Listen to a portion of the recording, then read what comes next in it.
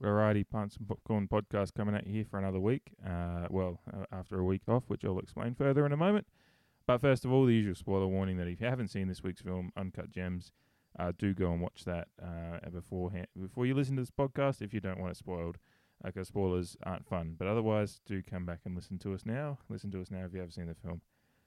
I did mention that we have had a week off. That was due to, if you've seen our Instagram and Facebook and whatnot, you will notice that it was due to the tragic and senseless murder of George Floyd, and we decided to take a week off from all the usual content to let the moment be truly about the Black Lives Matter movement, a long overdue movement for justice and reform of not just the police, which it was all, this is about changing the systems and culture and society to be better about treating all of us equally.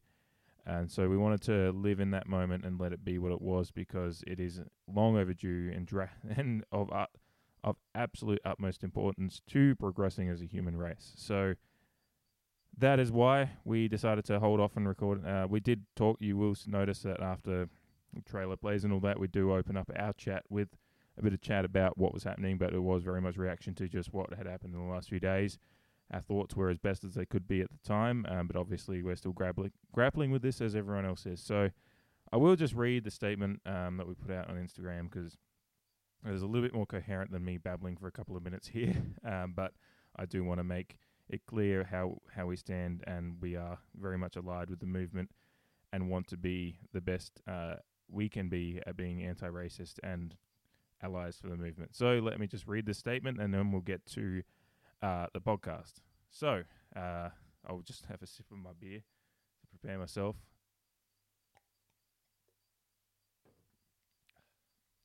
All right. Our usual posting and schedule has been on pause as we share in a collective grief and outrage at yet another senseless murder of a black man in police custody.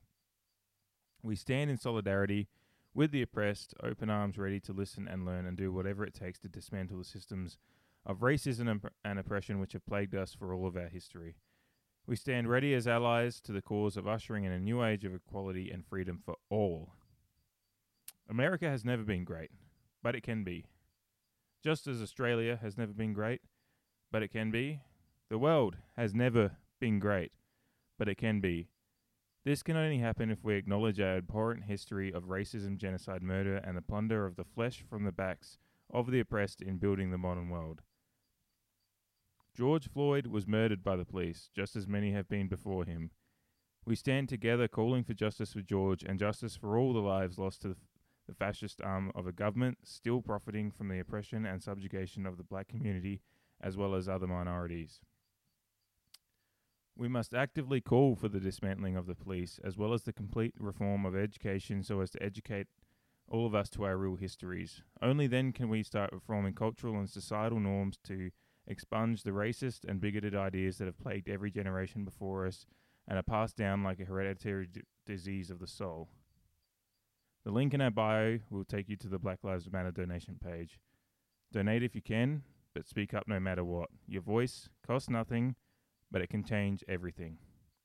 Love to all, Dave and Shay. So that's it. That was our statement on our Instagram. I don't think I need to go into any more detail about where we stand on that, but obviously we want to hear from anyone that's our thoughts are with everyone, and we just hope that this is a moment that we can look back on in our history as a real catalyst for change.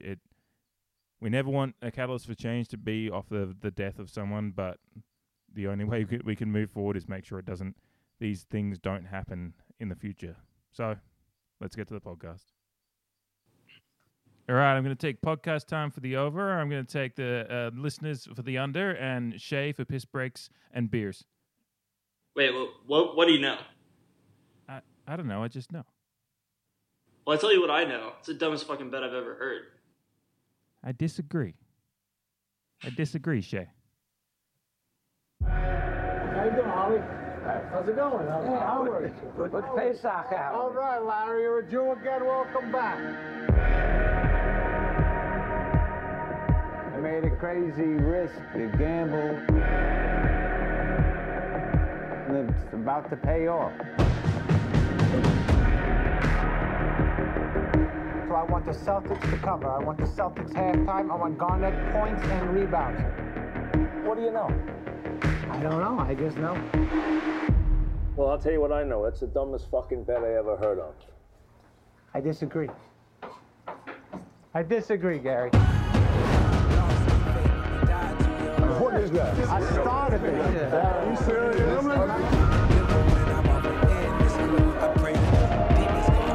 You're taking my money all over town, placing bets. I'm having very serious second thoughts. Are you serious right now? I know I fucked up.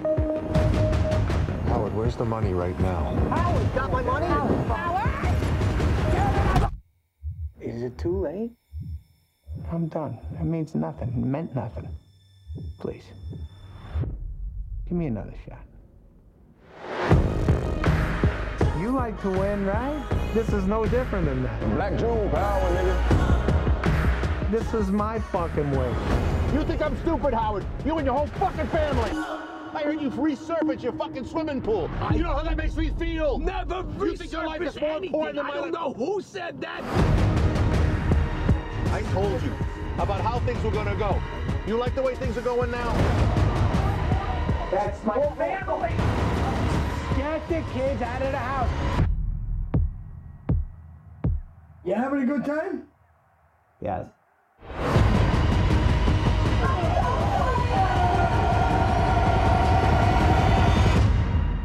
This is me. This is how I win. KJ, it's game night. You should be stretching out. What is he, a coach? Nah, he's just a fucking crazy ass Jew. Alrighty, Pints and Popcorn podcast back at you with another week. Usual co-host alongside me on the FaceTime. I always say alongside me, even though he's on the FaceTime. But Shay, what's up? Not much.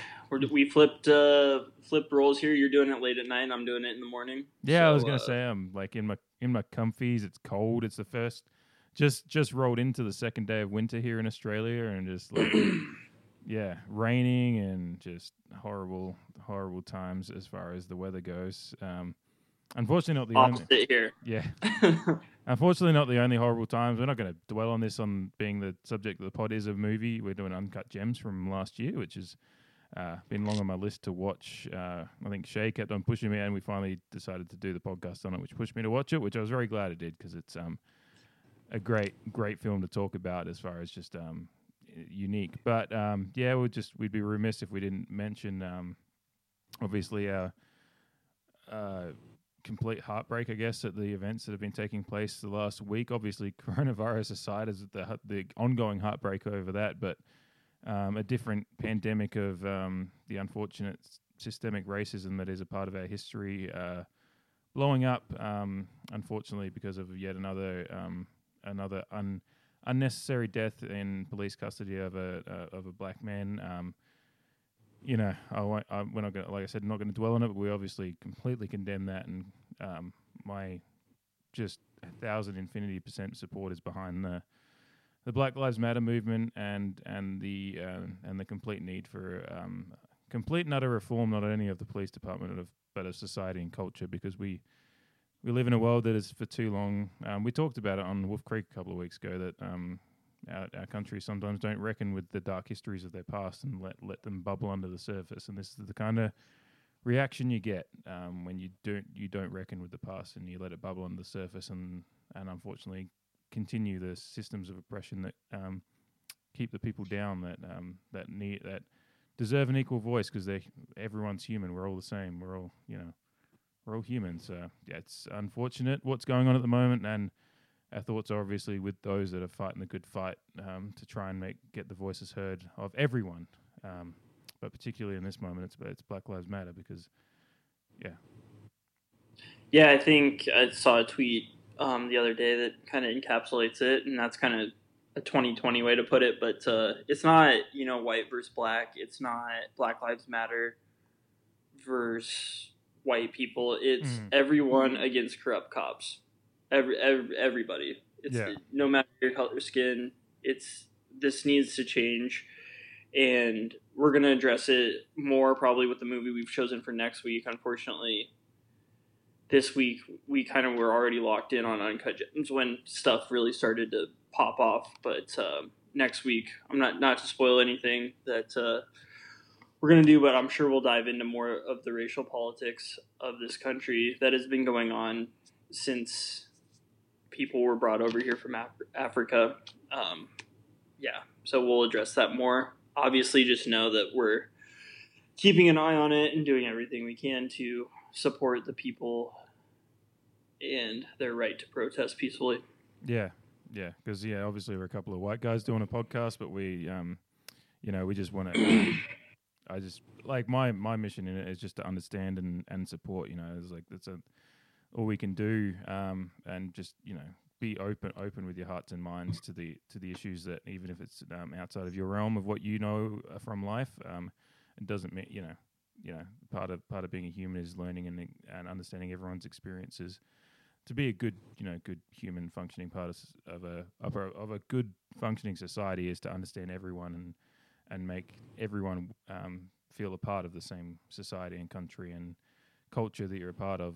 It's not to segregate it, which is unfortunately a deep part of history and is still unfortunately going on with the current systems in place. So all power to the protesters, and hopefully we it's the cynical side of me is always worried that we'll just see it die away, and unfortunately nothing changed. But I do really hope every time something like this happens that I cross my fingers that this time will be the time for proper change. So we'll dive this into this one feels different. And we'll get it, and again we'll know more, and I think we'll be potting again in 6 days, so we'll know more then, obviously. And I think that the whole goal of this podcast is just to help people understand, and when that can go beyond movies, which often it does, or at least that's our goal, then we're reaching our goal. And so this is, I think it was always our statement goal to go beyond the film and see what they were really getting at. And sometimes art and life intersect, actually most times. So I mean we just last week potted about Sorry to Bother You, which is a film that dived into many issues that on a satirical level, but obviously very serious thought that went into writing such a film. And seems strangely, it's also interesting that we're doing 2 Lakeith Stanfield films in a row. It's blowing up. We'll get into it more, but we just want everyone to know that our thoughts and our supporters behind everyone protesting for the cause that is in desperate need of voice. So but Uncut Gems, you finally got me to watch it. I did. I mean, it's only been out for less than 6 months. It's been on Netflix here since like sometime in January. So so it hasn't been out super long. I saw it the day it was released, which was Christmas 2019. So it is. It's unique. It's definitely a Safdie brothers movie. Yeah, which after watching Good Time as well. Yeah, we both watched Good Time this week. I just watched it a few hours ago. They'd be a very good double feature to do if you haven't seen either. Even if you have seen both, to roll them into one night, because Uncut Gems is a bit over 2 hours, but I think Good Time's like 85 minutes or 90 minutes, a real short one. So if you have the time for a double feature, it's a good one because it really does encapsulate. I'd love to go back and see some of their earlier films and see kind of where their style began, and because they do very much have it. I hadn't seen any of their stuff until watching Uncut Gems the other day, and they don't have a huge catalog. Yeah, but there's a very for such a short career so far, they've exploded with a very particular style that we'll get into it, but it's I guess one of the reasons that I hadn't watched it up until I was prodded to. I really wanted to watch this film for a while. Like there was Oscar buzz for a bit because Adam Sandler was doing, and I think that was. I think for Adam Sandler, not for the film itself. Yeah. But look, I could, different years you could make an argument for it for screenplay or something like that, and I certainly love the score, though. I don't know how they pick Oscar scores, and often they've got to be more sometimes traditional. But I love synthy scores like this film had, and they also similar to Good Time as well. I'm sure same bloke. Yeah. And for some reason about it, like it's so much different than a lot of movies, and it's like it's very spacey, even though it's what's happening on screen is really in your face. It's spacey. It doesn't like line up, which adds to the tension of the film, I think, which is pretty cool. Yeah, and that's actually what I was getting to when I started by saying I'd been wanting to watch this for a while. One of the reasons I hadn't is because the buzz straight away from people talking about the film. Yeah, I've mentioned before I just did part of a bunch of different film groups on Facebook and just chat groups and whatever. And I avoid spoilers as much as I can. And most people are pretty good about making sure that they only leave their spoilers in the comments and you can choose to read them or not. But the big comment about this one that you saw without spoilers was that this film really is, and in 2 hours of just pulsing anxiety. And I just kept on. It was kind of like I kept on doing this thing. It was like, I just don't know if I can do this tonight. I don't know if I can do 2 hours of, because I knew it was probably going to have an ending that wasn't going to. Not that I'm unhappy with how it ended, but I knew it was going to be a film that made me anxious for a while, and just like a train coming in the distance all the time. But yeah, that's what kept me from watching it, because I kept on trying to find the right mood to watch it, and finally I just got prodded into it and had a couple of beers and watched it on a Saturday night, and I don't think I was ever going to be ready for it, but I was just so glad I finally watched it, because it is but yeah, the tone, the pace of the movie is unrelenting. It is about 2 hours and 15 minutes. I think it doesn't feel like that. It just rattles along like a train. I'm just going to use the train as an Yeah. I kind of felt the same way about rewatching it, even after seeing it. Especially after seeing it, because it's just so in your face. And then I was like, well, I'll watch Good Time, and it'll probably be a little bit like that, but there's no way that it has that same tension. And it's like, well, it absolutely does. Almost to a more devastating effect in that one, because I do think they overlap a lot, but yeah, it's a frustrating movie, I guess, as a person, because you're just like, God, yeah. You're just like, quit doing everything you're doing, Howard, right now. I yelled at the screen at one point because I was having a few beers, so I was kind of like, Leo in Once Upon a Time in Hollywood, just the meme pointing at the TV. I was like, don't fucking do it, just stop right now. Especially, and it's just every step is the wrong step, and they just really made a film that makes somebody uncomfortable, more so than I think, or I was more anxious than I was for like a lot of horror movies, like more than Midsommar, more than Hereditary, just some films we've talked about recently. But it's just in your face, and I wasn't really mad about the ending either, because it felt right. Just seeing all the stuff that he had like juggling going on, it's like this guy wasn't going to come to a good end no matter what. And it's probably for the best that, I think it was clear that he loved his kids, even though he was an absentee father, but it wasn't going to go well for them either with him in their life, I don't think. So, this is what it is. I don't like how it happened, I guess, and we'll get to that. But to begin with, obviously, I mentioned earlier, Adam Sandler's performance was garnering a lot of praise. If he'd been nominated for an Oscar, I wouldn't have been mad. I'm not sure it was, a winnable performance, but I think part of what got so much buzz was because it's, kind of like Punch Drunk Love is legitimately great as well, and he's great in that because he does so many fucking Jack and Jills in between. It's kind of like it elevate and he's legitimately great in this movie. He is so fucking great, but I think some of that buzz came from him being not Jack and Jill. Which I'm not trying to diss the guy, because I love. There's a lot of Adam Sandler. His classics are a big staple in my movie watching, both my youth and now. Still, I'll still throw Happy Gilmore on, and The Wedding Singer is actually legitimately great. So he's got a great career. Underrated. A great career. He shows range in that. Yeah, he does. The Somebody Kill Me Please is legitimately heartbreaking. Also a song I've listened to a lot in my day.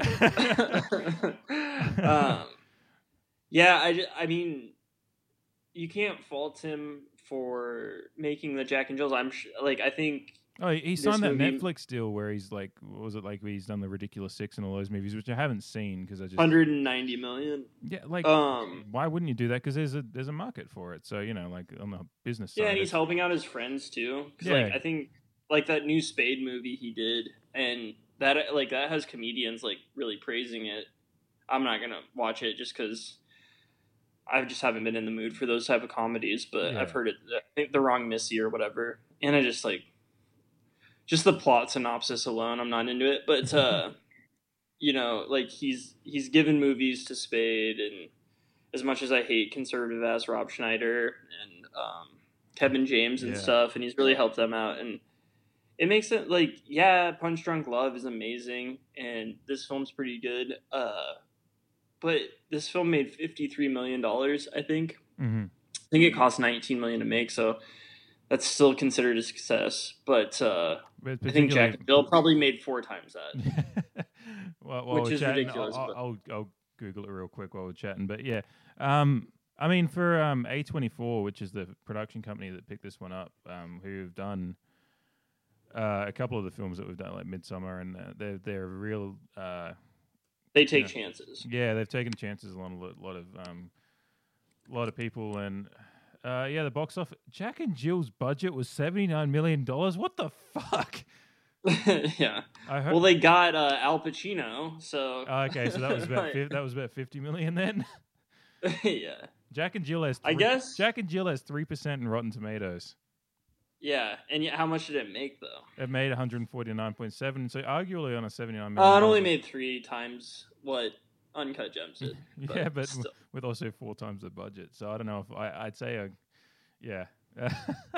It still made more money though. It ultimately made more money for the studio. So yeah, but then I wonder, because the budget sometimes don't count. Like Jack and Jill, I remember seeing pumped a lot, and whereas Uncut Gems kind of.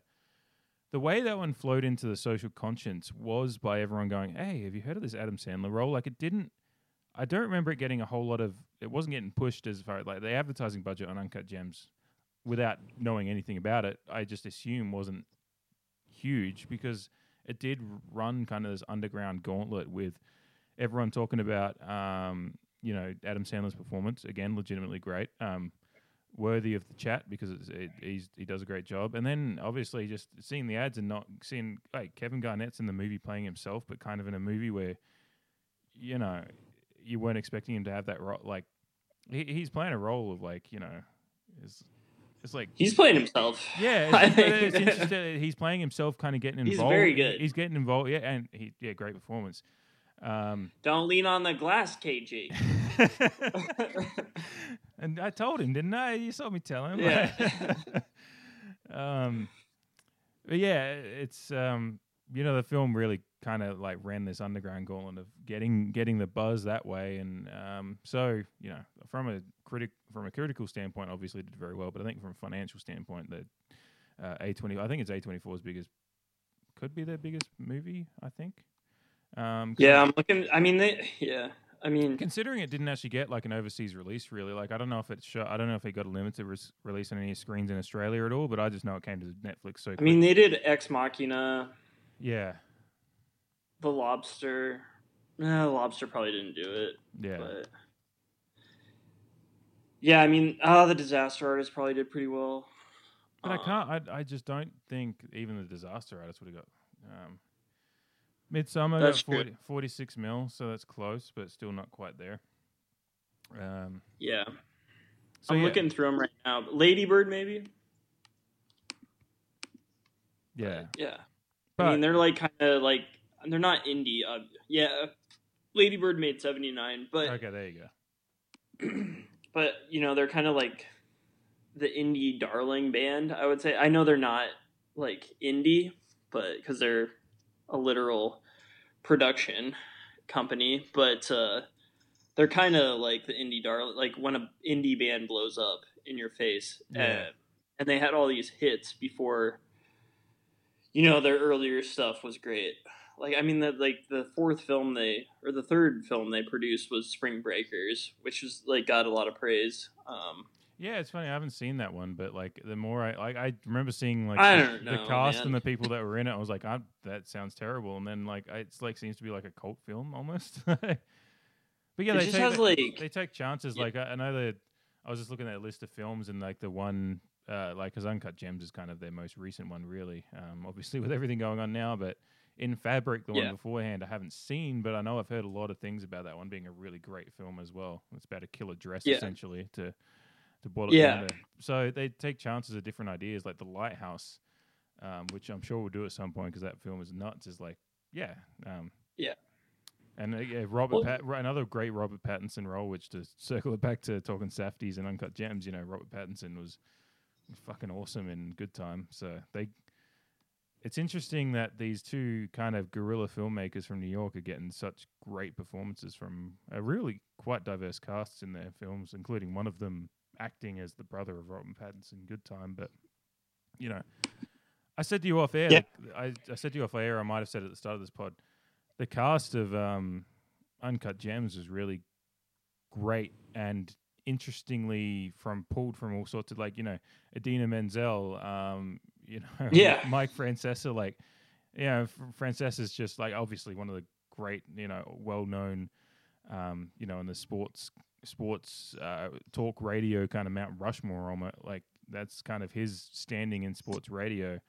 Idina Menzel is like obviously a darling of Broadway, and anyone that's heard the Frozen song knows her very well. The million times I've heard that song. I've actually never heard it, which is weird, but I live a cloistered life. But Judd Hirsch as well. Coming in there as I don't know if he's like Adam Sandler's like. It's not his father because he calls him by name. I think father-in-law, is it? Father-in-law, maybe. I don't know. They're all family there somehow, like with they're doing that. Maybe Passover like thing, but maybe uncle. I don't know. Yeah, I say Passover thing, and I'll get to some critiques later because I do have some critiques of the movie of just like. I certainly do as well. Some certain some lines that I heard in the movie being set in 2012 was like, I don't think that's actually something that was said popularly then, but. Little things. Also, just like I just think the whole, and we'll get to critiques later, but this one's fresh on the brain is the guy who's gonna quit that got roughed up, like after he worked for him for 8 years. I can't think of his name right now, but it's when the opal comes. UC or UC. Yeah, I think his UC. name was. Yeah. He said he has a line where it's like, okay, you guys didn't need to say it that way because he's like. Because they really wanted to make it about the Diamond District because their dad worked in it, and it's obviously full of a bunch of characters. Mm-hmm. And they used a bunch of really good character actors in this film to really set the tone of it. That there's a lot of I don't know how to describe these people, but they're all living on the edge of their seat. That's for sure.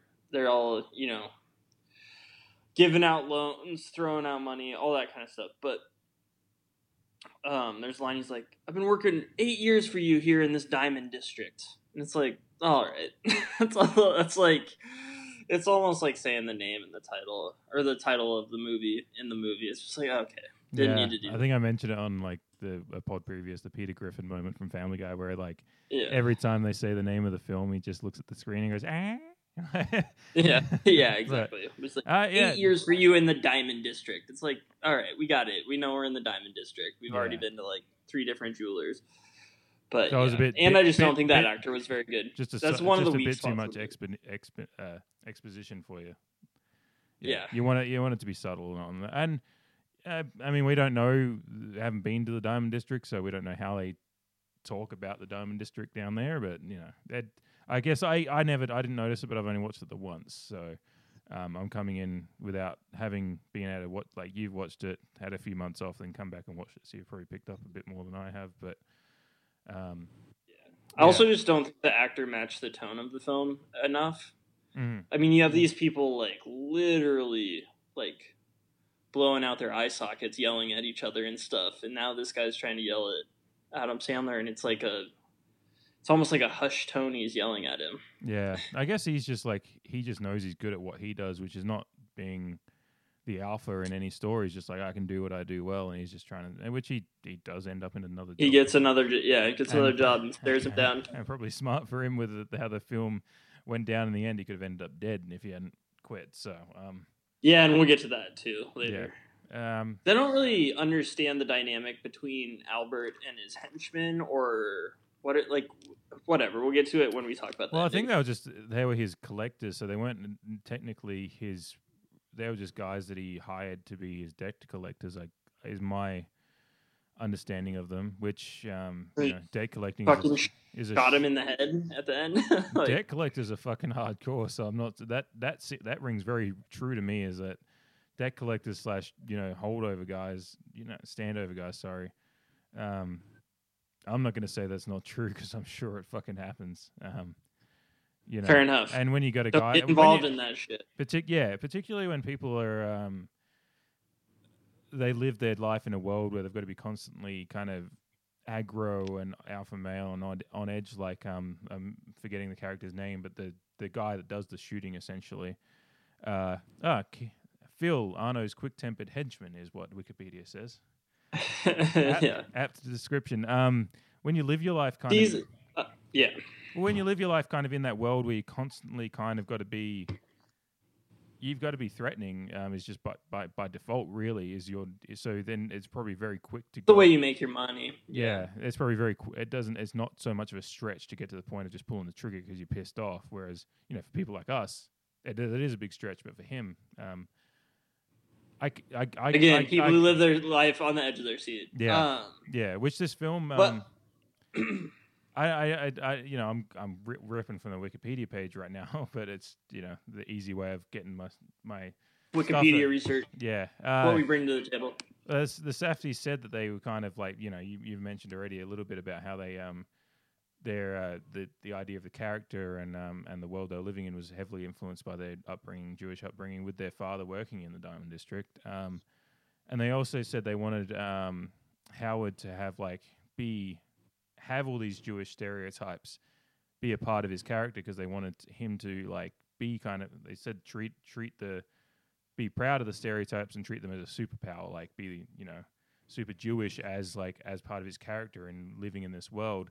And also the Jewish concept. Look, I don't know much about Jewish culture, so but learning through suffering is not something I've heard of before. As far as just part of that. So they said the concept of learning through suffering is a big part of the film, which I guess. But does he learn? He doesn't learn. Well, that's the thing. Is it? I guess that's the irony of it. Is it just you're perpetually learning and perpetually suffering might be part of it. Again, I'm not going to speak for the culture, but that's maybe that's why he ends up dying in the end, is because he doesn't learn anything from the suffering, I guess. I mean, yeah. Was he finally going to set it straight after he won his 1.2 million that he won, or? I don't think he showed any signs of doing that. Yeah, because as soon as he got the windfall of getting the money for the opal, he just double or nothing's it basically. Yeah, well, that's way more than double or nothing. Yeah, obviously, just the standard trope of double or nothing. But he finally gets himself out of all of his little fucking. Which just the writing of this film is brilliant, by the way. Just how, it's the opal thing. Then he lends Garnett the rock, and then the black opal, which is interesting for me, because Australia, that's one of our big precious gems here is opals as well. I used to have opal earrings. Yeah, it was pretty dope. The black opal has always been something I've always found pretty just fascinating as an idea, because it's meant to be so rare and obviously. So it was really cool to see that end up being the gem of the film. But yeah, when Garnett obviously feels some magic in it and takes it to Burrow, and he says, I'll hold your ring as collateral, but then he immediately goes and pawns it off and then just starts. Yeah, that's one of the first moments where you're like, this isn't gonna go well for anybody. Exactly. At least he got the ring back. Yeah, but then he had to up his Knicks ring, which it was made. Maybe that is learning from your mistake, I guess. Yeah. Or he knows Kevin Garnett probably would have killed him too, if he would have But going back to the henchman for 1 second, I think right from the point that Kevin Garnett Kevin Garnett's bodyguards like kind of body them at the start of the film, like Howard was just done for after that, because like those dudes are psychos and they just took it personal when he bodied them. Even though you never see the guy that got punched in the face again, they pick up another henchman. But from that moment on, after those guys get bodied, they like took it as a sign of, they wanted to kill Howard after that. So I think they were gonna get it by any means possible. So kind of a bummer. Yeah, I guess you could. Yeah, if you look at it after having seen it, I guess I don't know what it was like for you rewatching, but you just saw maybe saw the writing on the wall more clearly on rewatch. Yeah. Yeah, I don't know why the first time I watched it, I thought like Howard was gonna be able to get away in the sunset, I guess, in a way. But maybe that's I don't even think he really deserved it. Anyway, he didn't deserve a sunset finish. Yeah, I mean, I guess it's like it's a human thing when you're watching a movie. You kind of naturally just root for. I mean, good movies make you root for characters that are less than, obviously, anti-heroes or whatever. A lot of films. Well, just like Good Time. Yeah. Yeah. I was rooting for Robert Pattinson the whole time, and you're like, this guy's fucking over a lot of people. Yeah. Including his brother, who is mentally challenged. So. In a way. And a 16-year-old girl, which is, yeah. Yeah, that was pretty off-putting. It's brave to do that in a film, because as long as you do it, right tonally, it just kind of highlights a dark, seedy world. You also don't know how old he is. No, but I assume you just assume, being that he's mid-20s or something. Yeah, I mean, just knowing obviously his age as an actor, but the age he portrays is he's kind of somewhat independent and just kind of So they don't pull any punches, the Safdies, which is good, because it kind of sets you up for anything. Which obviously Uncut Gems, does shock with its ending, and but. Yeah, now I've completely forgotten where I was going, but... That's my fault. I derailed us. No, it's fine. I don't know how many train puns we can get into this, train puns and metaphors into this pod, but... Howard's... we were talking about anti-heroes and whatnot, and whether or not... you don't want...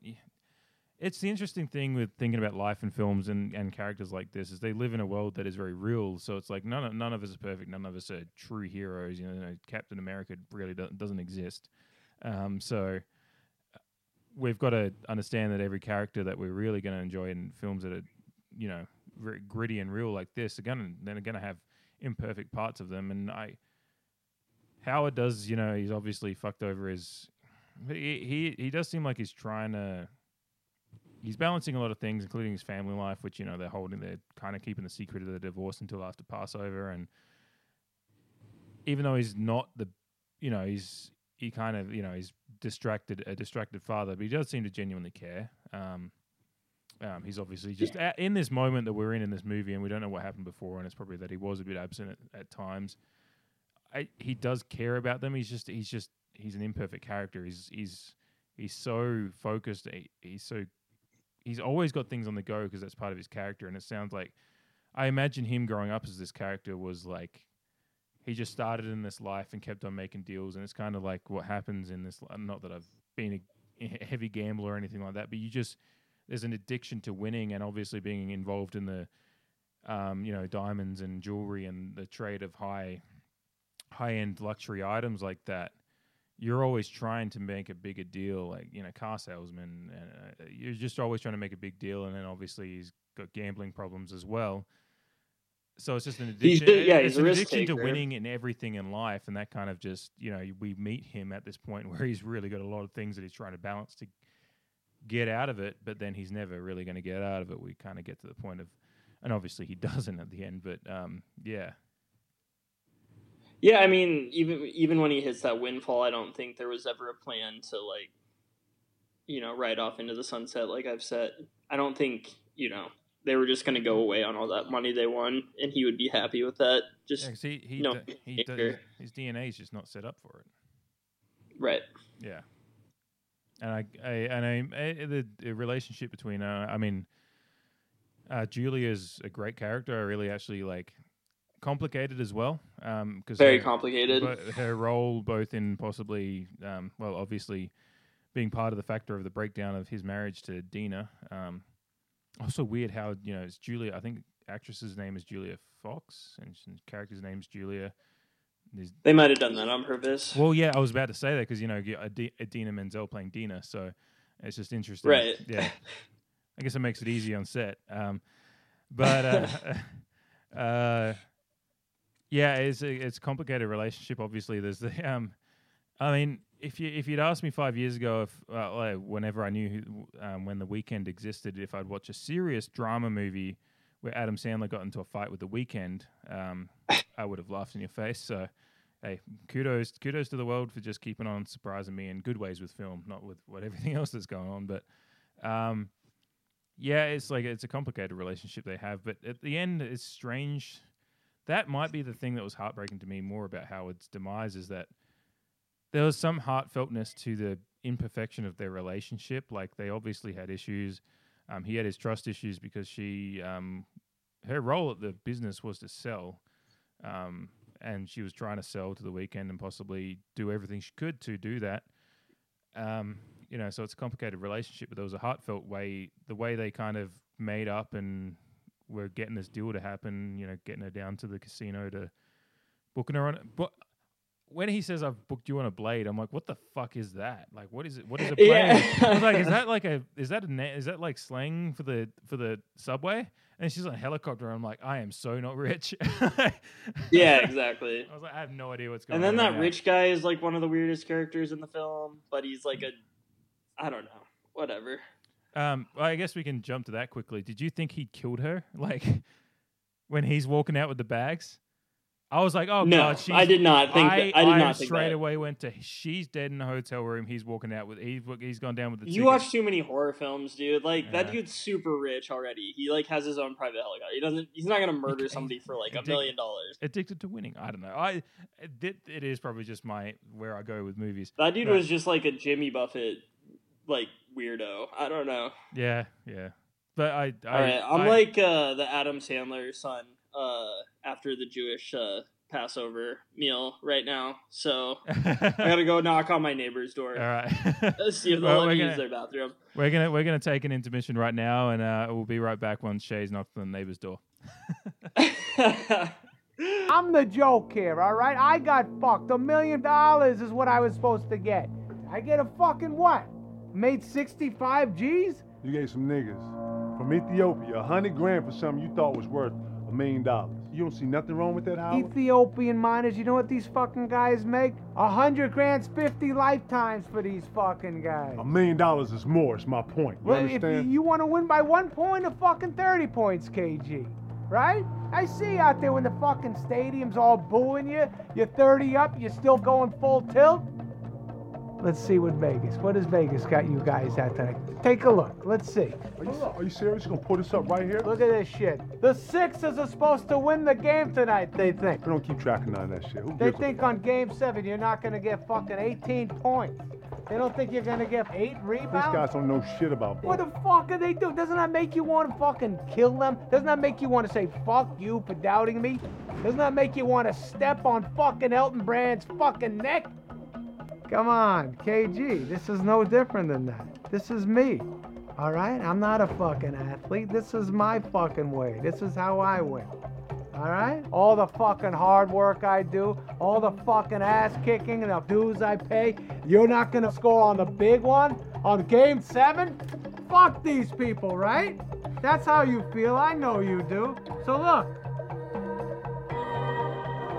Let's fucking bet on this. Let's bet on this shit. All right, and we're back. I've hit on one part of my bet. Well, I think I said piss breaks technically, but bathroom breaks, whatever. From the opening of the pod, yeah. So we're back. Shay's feeling better. We're back. I got another drink, so we're good to go. And a bit more Uncut Gems chat. I would have said, "Who's that lady living in your house?" Whatever. I would have made some sort of joke, but it probably would have got you in trouble with the missus. And it's obviously not true, so it would. Yeah, whatever. Yeah. But just know my brain was going there, to try to be clever. But, yeah. Well, that was interesting. like every moment of this film just somehow finds a way to ratchet up tension, and even just him like going up to the apartment, trying to find a place for his kid to take a shit, just so his kid doesn't go in and potentially see the woman that's in there. And then the kid just finds out from the guy next door because naturally neighbors chat, and he's just like, "Oh, who's that hot girl that's living with your dad?" And he's just like walks out, and like everything he's done to try and cover up that stuff is just like, "Oh fuck, I just got to say, don't say anything anyway."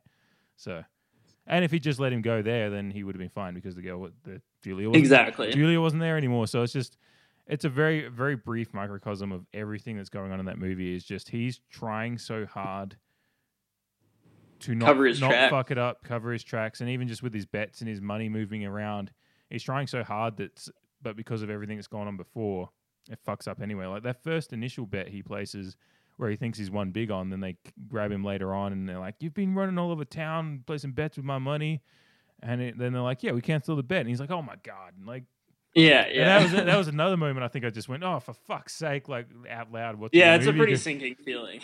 Yeah, because you're like, "Oh, you actually hit on it." Yeah, and that's what it's good foreshadowing for the later in the film is like when because you're just sitting there thinking, no, something's going to go wrong with this bet too, and then he hits on it and well, just betting on the opening tip, which is literally betting I was so like, much what on the flip of a coin.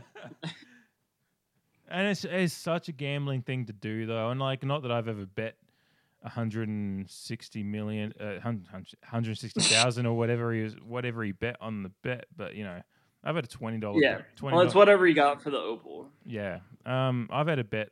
I've had bets where you just yell and scream for the smallest part of the bet, like an opening tip, and then the rest of it usually falls apart for mine. But like betting $5 on City every week. Hey, I made my money back on that one, so yeah. And we haven't even had the season. Well, the season's coming back, so maybe we'll see. Well, it doesn't matter. I can bet the season out. I made my buddy back. I did the math already. I'm good. Still waiting for Mohegan Sun Connecticut to legalize sports gambling, so I can go to Mohegan Sun, the casino in this film, randomly. Yeah. So, which sports gambling isn't legal, and yet she somehow bets. Unless there's multiple Mohegan Suns, but I would doubt that. Yeah, because the Mohegan Sun is run by the Mohegan tribe here in Connecticut. So yeah. But they must like. Is it separate rule? Like so they don't have a sports book there. You don't think? No, sports gambling isn't legal here. Right. Well, I guess it might be kind of like I know Taylor Sheridan, just as a complete side note, and I'm sure it'll come up again when we do a Hell or High Water pod, but someone was asking him questions in a Q&A about it, and he just said, "Don't ask too many questions, man. It's a house of cards." Yeah. He's just like, I thought this would be cool and how I would do it, so I wrote a movie about it. And so I think he was asking questions about how easy it would be to track back to the brothers in Hell or High Water, and But anyway, yeah, it probably just made sense. They probably just knew the Mohegan Sun was like, just catch a blade up there. I'm still fascinated by. I am still fascinated by a world that you can book a helicopter like a fucking Uber. But anyway, yeah, it's also a native casino, so maybe they do allow it. That's maybe what I was wondering. Is like maybe because it's like I assume it's on native native land. It is. So yeah, it's different. Also, where the Connecticut Sun play randomly, it's a sports arena. There are arenas with the casino, and they're literally named after the casino. So, well, that sounds like a weekend away. Next time I come visit you. So, yeah, I gotta find out if there's a sports book because I guess the casino's open today. Not that I would go to them, but yeah, yeah. I definitely know people who will be there. Yeah. But yeah, like placing. I got sidetracked. Which is what we do on this pod because we go down rabbit holes of the films, which is half of the fun of it. But yeah, placing that bet, I remember just thinking like how into it he is when he's just like, because you place bets, and I place a lot of parlays. Like I've placed 15 leg parlays where the legs that don't win the bet for me are like, fucking Danish second division soccer or something like that. And it's just like if I hit on that one, then I'm gonna then that's the bet won. And like that's like the opening tip thing is just like it's the stupidest part of the bet is what you're fucking hinging it all on.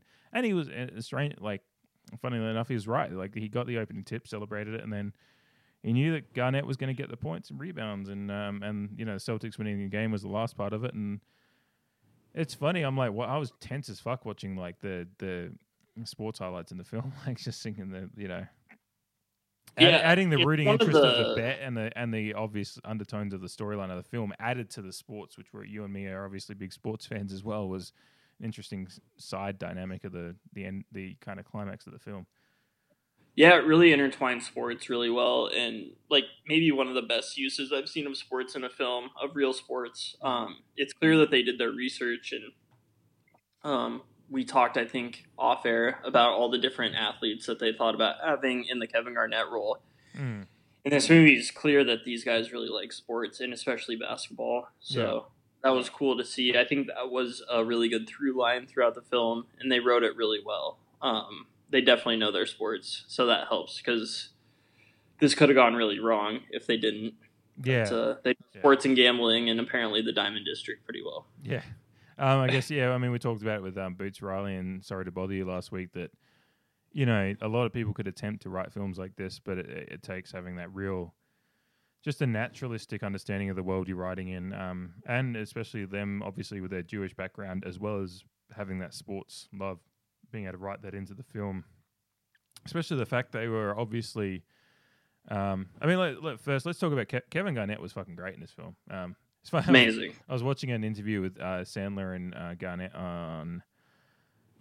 It was Kimmel, I think, and Garnett walks out and sits down and Kimmel goes, "Oh, you found yourself a new Kevin," kind of obviously referring to Kevin James. But Garnett was as the new Kevin for Adam Sandler was fucking brilliant. Like he's playing himself, but as he says on the, I think Kimmel in this interview says, it couldn't be that difficult, could it? And he's like, yeah, it kind of is because you've got to play yourself, but then you're reading lines as yourself, so it's kind of like if you overthink it, and you might not do a good job. But it's very natural. You believe you believe obviously it is Kevin Garnett walking in there, but you believe the kind of idea that he's just out there looking for, in his off time, just looking for something, the extravagance of being, having the money of an NBA player is like going and looking for, high end, items and that idea, even though the idea, like, people that are not in the sports world or have any superstitions, I'm not religious, but I have random superstitions. Like for years, like 10 years ago, I had to drink Guinness every time Liverpool played. No matter what time, and I'm about to crack a Guinness for the pod, so it's not that I still don't bad like club, bad beer. But I've had my Irish card revoked now. The superstition, like the intertwining of Garnett and the whole subplot of the Celtics series against the Sixers. And then, like the gem that was the core of the movie as far as Howard's fortunes go, but then it was also Garnett's fortunes. The way it's written, like it, I remember when I first saw the trailers for the film, I was like, oh, it's kind of gimmick just to get Kevin Garnett. But they fucking real, like as you said, it was like really well written, and they cared about what they were writing about, and they've really made it a genuine. I was writing an athlete into a film. I mean, I love like LeBron James is about the only thing I enjoyed about Trainwreck. Like not a terrible movie, but I didn't enjoy it greatly. But LeBron James was really fucking funny in it. He was.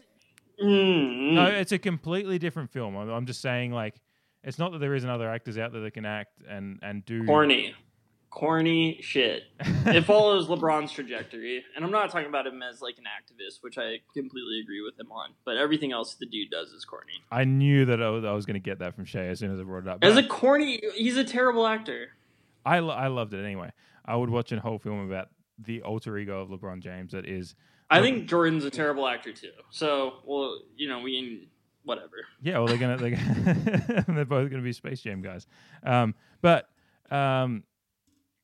Garnett's, it was really, really quite natural for a dramatic film. And obviously, we've already talked a bit about the climax of the film in different avenues, but him sitting there and kind of going like, why? Like, why do you do this? And he kind of berates him about the Ethiopian miners and like that whole scene was like just the bounce off each other they had, that rapport that they had as actors in a scene. You forget it's Kevin Garnett, the basketball player. You believe it's Kevin Garnett, the actor. Acting as Kevin Garnett, you know where I'm going with this. Right. It was just a really natural scene and really powerful and really. He cool made the to script watch. his own too. Yeah. I don't think the Safdies wrote bitch ass. Yeah. Word that I'll never say.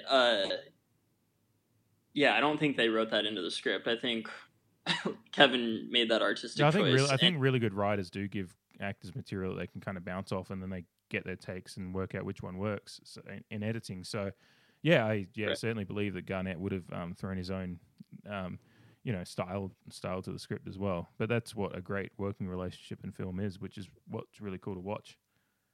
Right, and obviously it was a great script to get Lakeith Stanfield to play the role that he did, which is not very big. But very in the grand very scheme of crucial things, as but well. very important and very I just wish, and I think the golden age of television that we're going through right now, or at least that we just went through, has kind of like affected how we look at movies, because we can't get as into the story as you can in like a 10 episode series, obviously. It's 10 hours compared to 2. But it's just like, why are these people so, it feels indebted to Howard, I guess. Even Julia. It's like, why is she so into Howard? Why is Lakeith, like, when Howard says, we're going to Philadelphia, and he's like, I just got back from Philadelphia, I'm not driving back there, and Howard's like, it's 2 hours, we're going, and he just does it. It's like, what? There's something we're all missing with Howard. I'm not sure I'm missing. I think I got it exactly. It's just that he's a high end dealer in this business. He makes a lot of money. Like, he's hiding his money issues from a lot of people, because that guy that comes to try and there's that random guy that's kind of got the frizzy hair that he gives the watch to and just keeps pushing off throughout the film. Well, that's one of Lakeith's watches too. Yeah, so. And he comes up to the car, and Lakeith's like, Damani's like, who was that guy? He's like, oh, nothing. I don't know who he was. He was some transient or whatever he's saying. So none of them actually know how deep Howard's debts go. They still assume he's this guy with a lot of money that's in this business. Well, that guy seems like a mid-range bookie or some shit, because he says, or not even a mid-range, a lower level bookie when you're talking about like the money he's throwing around with Mike Francesa. But I mean, I think that guy, like, Howard got in debt to like a low stakes bookie, basically. Yeah, and he can blow him off with a fake Rolex. But. But I think he's just as involved in this world as he like Howard's got a lot of energy for it. Like, he's just go. I think Lakeith's involved in that world in a different way. He brings him the customers because his connections in the world. And he's obviously getting commission from these deals. Like, he's talking about that, like the commission he's getting from Howard on these deals, which is obviously for $160,000 rock is going to be a decent amount of commission as well. So he's not indebted to him. It's a business arrangement that is beneficial to Lakeith, Damani. So to me, it makes sense. Like, Howard's business has obviously been there for a long time. Like, it's very, the people that work there, like Yussi's been there for 8 years himself before he quits at the start of the film. Right. Julia obviously works there and has beyond being a lover for Howard, she's got a role there as a high-end saleswoman as well. She's doing deals of the fucking weekend by railing coke in a bathroom. So, like, she's obviously got her own aspect. But what deal is she doing with the weekend? It's the other guy who's trying to sell him a pendant that Howard's already pawned. Yeah. It's like, the dude has too much stuff going on. Like, trying to bring him in. I think it's bringing people into the store, because that's where you do the sales, because that's where you show them the high-end gear that's in the store. I also feel like she might have been a coke dealer. Yeah. A little bit. I didn't get... again, you've watched it a couple more than I have, so I've got one watch to kind of get everything from, which is kind of an interesting... I enjoy coming at the film from an angle where you're just immediately reacting, but... It's just that she says, like, you knew the deal when you met me, which I didn't know if that meant she was, like... Oh, and she's talking to Howard. Yeah. No, I think she's just talking about how she gets customers, I think. Oh, okay. Yeah. Well, fair enough. I'm just probably reading into it too much. But... Yeah, I don't think it was anything... To me, I didn't take it as... I know the exact line you're talking about, and I was like, you hired me to, I think, because he originally hired her for the shop, and obviously is how I understood it. Then they kind of had a thing, and that helped break up the, everything that's gone on there. And so he hired her to be a saleswoman, also knowing that her looks and the way she presents herself would be beneficial to getting sales and getting customers. Just as Damani has his role and knowing people to bring into the store that are going to have money, like Kevin Garnett, like Julia's got her role as a saleswoman as well. Like these people are all people that get commission for, Howard's obviously bringing in the product to sell, right? But they're all getting commission for being a part of that process. So yeah, I don't think they're indebted to. And like I said, I think his money problems were something he was hiding from everyone as he was doing all these deals. So as far as they were concerned, Damani and because Julie is living in an apartment that he set up for her, and she's like partying and whatever, and he's not letting her in so much on the gritty details of his money troubles. And Damani's just like, who was that guy? Because he doesn't know that Howard's indebted to all these people. So yeah, so for him, driving to Philadelphia is normal with Howard because they're high-end dealers of, gems and jewels and everything else that rich people get that they ride in helicopters for. Yeah.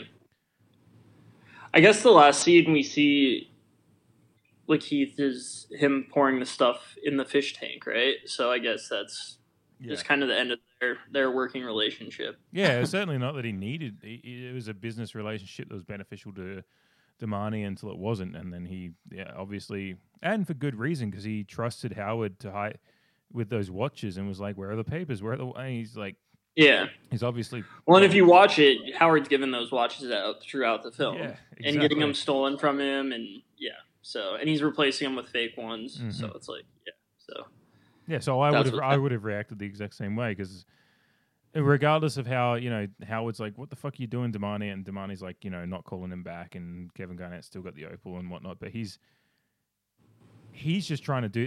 He should have Damani the whole time actually had the right interest at heart. He knew Kevin Garnett had this a spiritual relationship with this opal, so he knew that deal was the one to do. Obviously, Howard had this unrealistic valuation that he'd done himself on the rocks, so he was expecting to get way more money for it. But Damani, if Damani had just been given control of the deal, he would have sold it for the $175. Was it $250,000? I can't remember that. Kevin Garnett was going to pay more than what it was originally worth before the auction. He ended up paying $165 for it. Yeah, but he was going to pay. That's what made it auction. Yeah, but he was going to pay more for it beforehand when he thought it was valued by more. And even he was trying to pay for what, a tenth of what Adam Sandler thought it was going to be. Yeah, or not. I don't know how the money works out, but something like that. Yeah, but there we go. Hey, look, we've been running train metaphors into this whole pod, so it was going to happen eventually. Plan of fire. But riding that train high on cocaine. Boom. Boom. But yeah, Julia and the Weeknd. Yeah, Damani was for all the differences him and Howard had with how the deal was going around, how he was dealing with Kevin Garnett. He was doing the right thing. He was doing just trying to build a business relationship there that was going to get a sale, and obviously Howard betrayed his trust with fucking him over with those watches. And yeah, Damani's reaction at the end was when he fucks with the fish. Obviously, probably really expensive fish as well, because just the rich people. Oh yeah, he has one of those one of those Nemo fish. Not that I'm ever for killing animals in or in any living creature for. I didn't like it. Didn't like that move, but it was a last resort. But his anger was justified. So, yeah, and so yeah. Yeah, really great character though, and really again, I mentioned last week that I love Lakeith and everything I've seen so far, and great job by him again. Yeah, he's a great young actor. Yeah, I mean, just a really good acting all the way around. It just felt really realistic, and I think the realistic, especially Julia's performance when her and Adam Sandler are getting into it after the weekend scene, that's a very realistic fight that even more realistic than the fight in Marriage Story between two people getting divorced. So, yeah, definitely adds to the high tense intensity nature of this film, which was the realness of the fights between everybody, and everybody's on edge because they're living by a razor's edge because everything could go tits up pretty quick for everybody, and it really does. This entire film is just a graduate is just tits up after tits up the entire time. Yeah. We were talking about Kevin Garnett before, but it was interesting to see reading the wiki about who else could have possibly played him. The three names that were there was Kobe Bryant, obviously, R.I.P. And then Amari, it was Joel Embiid, which seemed, I wouldn't have liked it if he was in it, just because it was Embiid and Bryant makes sense because obviously Garnett has a ring, and he's obviously been a very big part of the NBA over the last 20 years. Kobe, I don't need to say any more about his impact on the NBA and basketball and culture in general. Embiid was 16 in 2012. Yeah, he would have had to play a fictional character. There's one thing, I guess. Or they would have had to make it more present. Yeah, and maybe they would have rewritten the film. Like maybe the film was written for different timelines depending on who they had. So, because if it was Kobe, you would have maybe said it in a different year. But well, they said they would have had to do it not during the playoffs. They would have had to do it on this East Coast road trip that the Lakers went on. Yeah, they said they had a window in mind, but I don't know. I think KG's the perfect athlete for this. It did make because he's not he's a Hall of Famer, but he's not like Kobe. Yeah, I can't imagine if Kobe had been walking into the Diamond District, it would have sent people. Garnett would have been a big deal, I would assume, but Kobe's just Kobe wouldn't have been running with Lakeith Stanfield. Yeah, whereas KG, you can see it. Yeah, it's just it just makes sense. I don't know exactly why, and like you said, you can just see it. He's an LA guy. Amari Stoudemire, as much as I loved him for a short period when he was before he got perpetually injured for the Knicks. And look, he was an all-star. He was a great player, but again, he doesn't. The Ring was a big part of the film, so obviously with how it ended up being written, and just that aura of Garnett being one of those, high school. He's just part of that a unique part of NBA culture, and obviously being part. And anything is possible. All the stuff that happened with him winning that ring for basketball fans.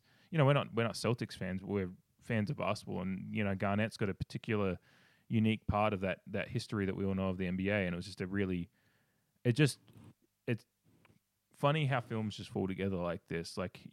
They could have had this guy, that guy, or whoever else. It just fell together that it was Garnett was the one that they got, and it was all the better for it. I obviously love Kobe, and tragically we won't see him in any films, apart from any hopeful documentaries we get. But I just don't think he would have been that good of an actor. I mean, rest in peace, but yeah. I mean, and unfortunately, we'll never know. I never would have thought I'd be saying Kevin Garnett's performance is great either until now. He just has that edge to it.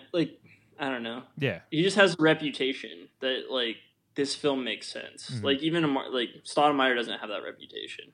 Yeah. Garnett has the reputation of, talking shit and, not being afraid of anybody, so it would make sense that he's going to a backroom jewel dealer. Yeah, and then even just sitting down in the jewel dealer's office saying, "What the fuck? What are you doing here? What is this world you're a part of?" And then them being able to have that conversation, and Adam, Howard's really great spiel back at him saying, "I'm just this is my way of winning." You're up by 10. You could just pack it in, but you still want to score more points. You want to win by 30. Yeah, all that stuff. Having that conversation with Garnett made sense in that scene as well. As I said before, that scene was just so great and written really well. But with Garnett, it's just the magic of film. These kind of films just fall together in a way that they're right when they're writing them. They're not exactly sure how it's going to go. They're not even sure who they're going to get, and just when they get the guy, and it just all falls together like this, it's really cool. Yeah, I was happy about it growing up. First NBA game I went to was in Minnesota, so Kevin Garnett I think it was like his second or third year. So yeah, Steph Marbury versus Allen Iverson, KG. So yeah, he's been a big part of my life for a long time. So I'm happy. Like I was bummed when he went to the Celtics and when he won with the Celtics, but still happy for him. And yeah. So yeah, Kevin Garnett. yeah, so it was cool to see him in this film. I don't know. I don't think Kobe I'm like on the fence whether Kobe would have been really into the opal, like helping him win, or if like he actually felt like he would ever need anything, knowing Kobe's weird like Jordan like passion for the game. Not that Kevin Garnett wasn't passionate about the game. Yeah. I guess it just with everything we know about Kobe, it would have seemed. It feels really real with Garnett because I guess because we don't actually know quite as much. Like Kobe was so much in the public eye that we know so much about how his attitudes towards the game, and maybe it's just I haven't read as much about Garnett, but I don't think anyone has read as about. Apart from Garnett fans, Kobe's just the guy that's been in the public eye so much more. We know so much. There's been so much said about his preparation and Mamba mentality and all that stuff. Like, yeah, I can't imagine him walking in and going, I need this opal. I need it. This is my energy. I've got a connection with this thing. I can imagine Kobe maybe haven't, like, he was out there with how he saw not out there, but just he saw, he had certain, he had ways of seeing the world. So maybe a connection to something is something Kobe would have, but just the way Garnett, I need this and having the storyline of Garnett having the bad game when he didn't have the opal wouldn't have made sense with Kobe. I don't think that just all definitely wouldn't have made sense with Amari. Like the Knicks didn't win shit, and like I mean the Safdies are big Knicks fans. That's why they wanted Amari, but it would have been a completely different story. So yeah, having that Boston backdrop is great for it. I mean, that's a Boston team in 2012 that almost went to the finals. I mean, they were up 3-2 on the Heat before, they blew it. But yeah. Also, that year was a strike shortened year, so I forgot that one of LeBron's titles should be asterisked. I don't. But we'll talk about that on a different podcast, on our other podcast. I don't believe in asterisks because everyone still played the same number of games. So, I love it when Shay does this because he's just like, I so want to say fuck you right now. Yeah. I disagree. Harry. Excuse me. I was getting to something, and then I was just thinking about having a sports argument it makes sense for the film.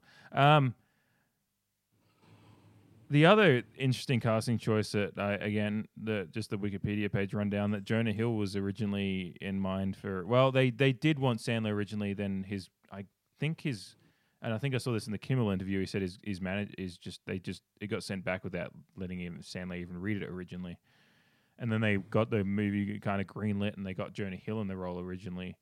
I love Jonah Hill as an act. Like obviously his comedic acting is great. Like. Would that be too close to his War Dogs character? That I was thinking of that, and also a little bit of Wolf of Wall Street as well. Like just a mixture of those, like that high end world. Yeah, They're both both those worlds are high end for different reasons. Maybe the War Dogs character a bit closer to the jewel trade, but I just like something BS. I think he needed to be older than Jonah Hill. That was exactly with the family. Yeah, that was exactly where I was going to go. Is Adam Sandler's age. And, the wonders of makeup and whatever they can do, they could have aged up Hill for the role, but it just still wouldn't have been as genuine. Like, it's just Sandler was the exact right age. I mean, I know they put the teeth in and whatnot to I think they them, did. But I think they did that beyond. And they made his goatee and hair really black to like that's what that character would do. Yeah, and I think dude wants to stay young. Yeah, and I think there's a mole they put on him as well, just to add a bit to the character, but. Yeah. Beyond that, the age, it just made sense. Beyond that, like I think Hill was like I do respect Hill as an actor with some of his dramatic roles that he's played, and I certainly think he could do it. But maybe if this film was made in 15, 20 years, then Hill's the guy. But Yeah, I'm very glad they were able to get Sandler back on board. I think he said he saw Good Time and just like and found out who the Safdie brothers were, and yeah, I think he wanted another challenge. Yeah. He's been, and hopefully the Safdies keep doing that, because I think they, much like A24 takes chances on films, they take chances on actors, whether it's Adam Sandler in this and all of the people we've talked about, putting Francesca, KG, everybody in this, or it's Robert Pattinson, 3 years ago, putting him in. That's before he did Lighthouse. That's before he had. I haven't seen the Twilight films, but it's before he'd shown that he could be that gritty actor and kind of take you out. He did do a 2014 film, which is A24 as well, called The Rover, which is an Australian post-apocalyptic film with Guy Pearce. It's apparently, I still haven't seen it. I've just, again, one on my list, but apparently he's really good in that too. So, but again, he's still, The Lighthouse is probably the one that's really elevated Robert Pattinson. Like he's done a lot of great films in recent, like Good Time being one of them, but no one's seeing them because they're kind of low budget in that indie kind of realm of not being mass talked about. But the Lighthouse could be a play. Honestly, I'm surprised it hasn't been it hasn't been out very long, but I wouldn't be surprised if it gets adapted and people take it on Broadway, if Broadway ever exists again after this pandemic. I think that's what everybody's forgetting right now, is that there's still the pandemic going on. Like, a disease isn't going to stop because of social unrest. Yeah. So, whatever. That's for a different That's for a different time. Yeah. But yeah, the performances obviously. I do think that Sandler was, and if you'd been giving me this script beforehand and told me to pick an actor, I don't know who I would have picked, and I don't know if Sandler would have been near the top of my list, because you do forget, you just don't. But that's why these guys, the Safdie brothers, are really great at what they're doing. They're young filmmakers that see, and obviously their aesthetic, which is the other thing I wanted to get to, is like there's an energy and a color and a vibe to their films that is just we've already touched on the score, but yeah, the whole look. I'm a big fan of neon soaked kind of films when they're done the right way. Like it's a different genre, but I really enjoy what Joe Bigos did with VFW and Bliss, which are kind of in the horror genre more so, but they are. I was going to say I haven't seen those. So. But they're very, like, Bliss is a very neon-soaked kind of underworld LA movie with this.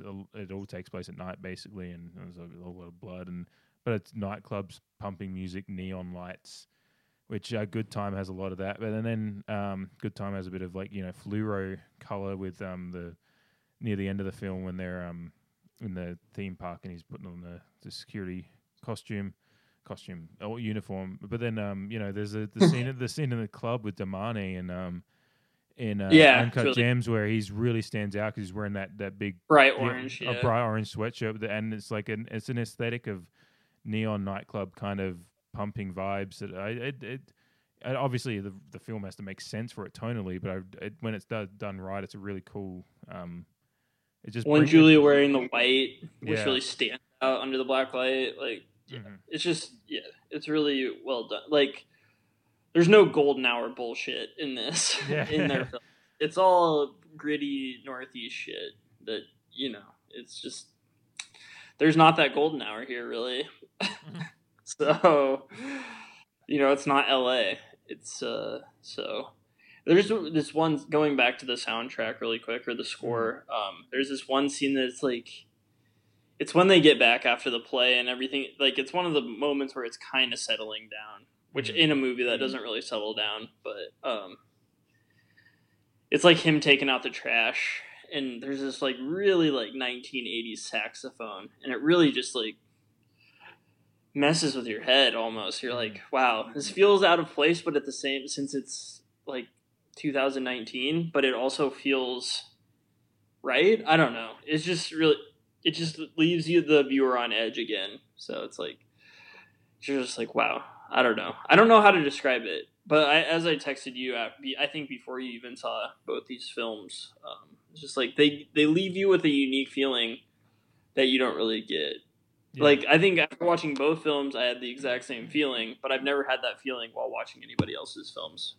Yeah, and it's weird because both films don't end on an exactly happy note, but I'm not like depressed after I watch them. It's just it is a weird, unique feeling that is unique to both films. Just as I said earlier in the pod, they're a great kind of double feature in that sense because aesthetically, the look, it's a lot of nighttime, and obviously the same guy doing the score. There's a very similar sound to the soundtrack, very synthy and kind of spacey. I think you said earlier as well. Yeah. And then the color and just the filming style.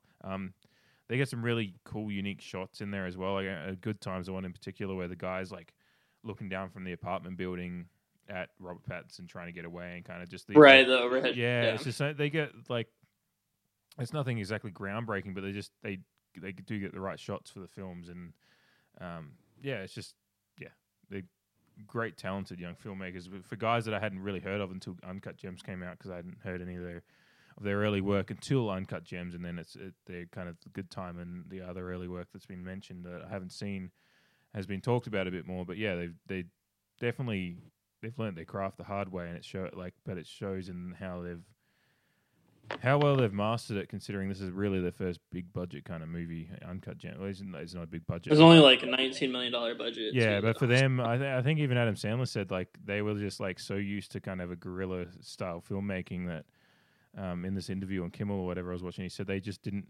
They're like, this is the first movie that they had like trailers and big crowd scenes and were able to get shooting permits for like walking through the streets of New York kind of scenes because Good Times very much at night. There's not many people around ever in that film because it is low budget and they're doing a lot of filming like in small scale stuff. And he said, they had the Safdies had to get used to a big budget film or a film of that just level of budget for this because they're so used to it. But that's shown in how well they've mastered it for Uncut Gems is because they've gone through all that.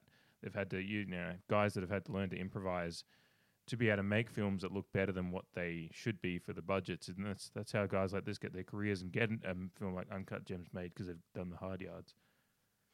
Yeah, I'm really interested to see where they go from here because obviously they have this genre down. I don't know what the genre is. I guess thriller. But I'd like to see them branch out a little bit after this. Yeah, I don't know where I read it, but I feel like they might be doing a remake of 48 Hours or something like that. All right, so not the case, but that probably deserves I mean, that would be a good movie to redo in our modern day American society because I think Nick Nolte is pretty racist in that, a racist cop in that. So, yeah, I would say that could probably use a re-release. Yeah, it's so it's not the film. Just reading. I just quickly read on the wiki to make sure I had that right. It was 2017. Now it was announced they were going to helm a 48 Hours remake, and then in December 2019 they elaborated and said the film was still being made, but it would no longer be a remake. So I guess I don't know. The script would instead be shifted into something original. So I guess they're taking the inspiration of the original 48 Hours and making something their own. So, hey, that's great. Getting a bit more freedom with it, I assume. And I assume being that they announced that in December 2019, maybe the release of Uncut Gems allowed them a bit more creative freedom on the project, maybe. So, yeah, once they made, doubled their money on box office, maybe they got more more confidence. Whatever. I'm interested to see what they do next. Yeah. I think I mentioned to you off air. I had and this is not a big issue. It's not. It was just something interesting to me that there was two. And I'm probably super out of touch as well, so it's not a big deal. But there's two terms that were used in the film that it's set in 2012, so the middle of 2012. At one point, a character uses the term "resting bitch face." Right. And then another time uses the term "she's so extra" or something like that. And I'm like, both those terms I never heard in the popular culture and, used in English language regularly until probably the last few years myself. I did as much internet research I could on the original or the uses of those terms and resting bitch face was written into some sort of dictionary in 2013. It was known as a term for a long time before that, but it only got popular apparently in 2013. So that's one thing. And then the kind of use of extra in the slang term that is used in that context as far as I could tell, has only been used in the last 4 or 5 years as well. So before 2012. So I was just like, I don't know if that shows that the script was written in a certain, like we were talking about before, that it was written for multiple different timelines depending on who they got, and it just stayed in there. And it doesn't take me out of the film at all because it is kind of contemporary, and that's it. Like the only 2012 part of it is the Still Six series specifically. Everything else about it is very current. Even The Weeknd is in it as like an up and coming guy from Canada. Right. So that's kind of that they did that really well. Like having a guy that's really popular now be in it as himself, but as the up and coming guy, was really cool. So it didn't bother me too much, but I was like, it was a little like writing thing of mine is like that you do look at terms that you know now, and when you're writing things, if you're writing them for a certain time period, you've got to have that thought in your head. And I could be completely wrong, and that was getting used in their circles at that time. I just, from everything I could research and everything I could find myself, they only became popular a little bit, not long after that. So it's not a big deal at all. It's possible the kids were saying it. And I'm like a 32-year-old guy now, so I'm like, I'm well out of touch. Well, you were 24 back then, but but I mean, like the kids, they kind of influence the modern lexicon. But as much as I could find, there were terms that really only became popularized soon after that. But whether that's just a small, I'm a guy. It could also be they were like they told the teenage actress to just be like, hey, just act like you're on a phone call with one of your friends, and they didn't actually write the lines out for her. Mm-hmm. And that could be it too, because we were talking about that. You were talking about that with Garnett earlier as well. So, yeah. I don't know if they would put like the background noise of her talking on the phone into the script. I'm sure they would. I mean, script writers do that, but maybe I don't know. Maybe they're so focused on because it's not really a big part of the scene. Obviously, no, not at all. For being on the phone.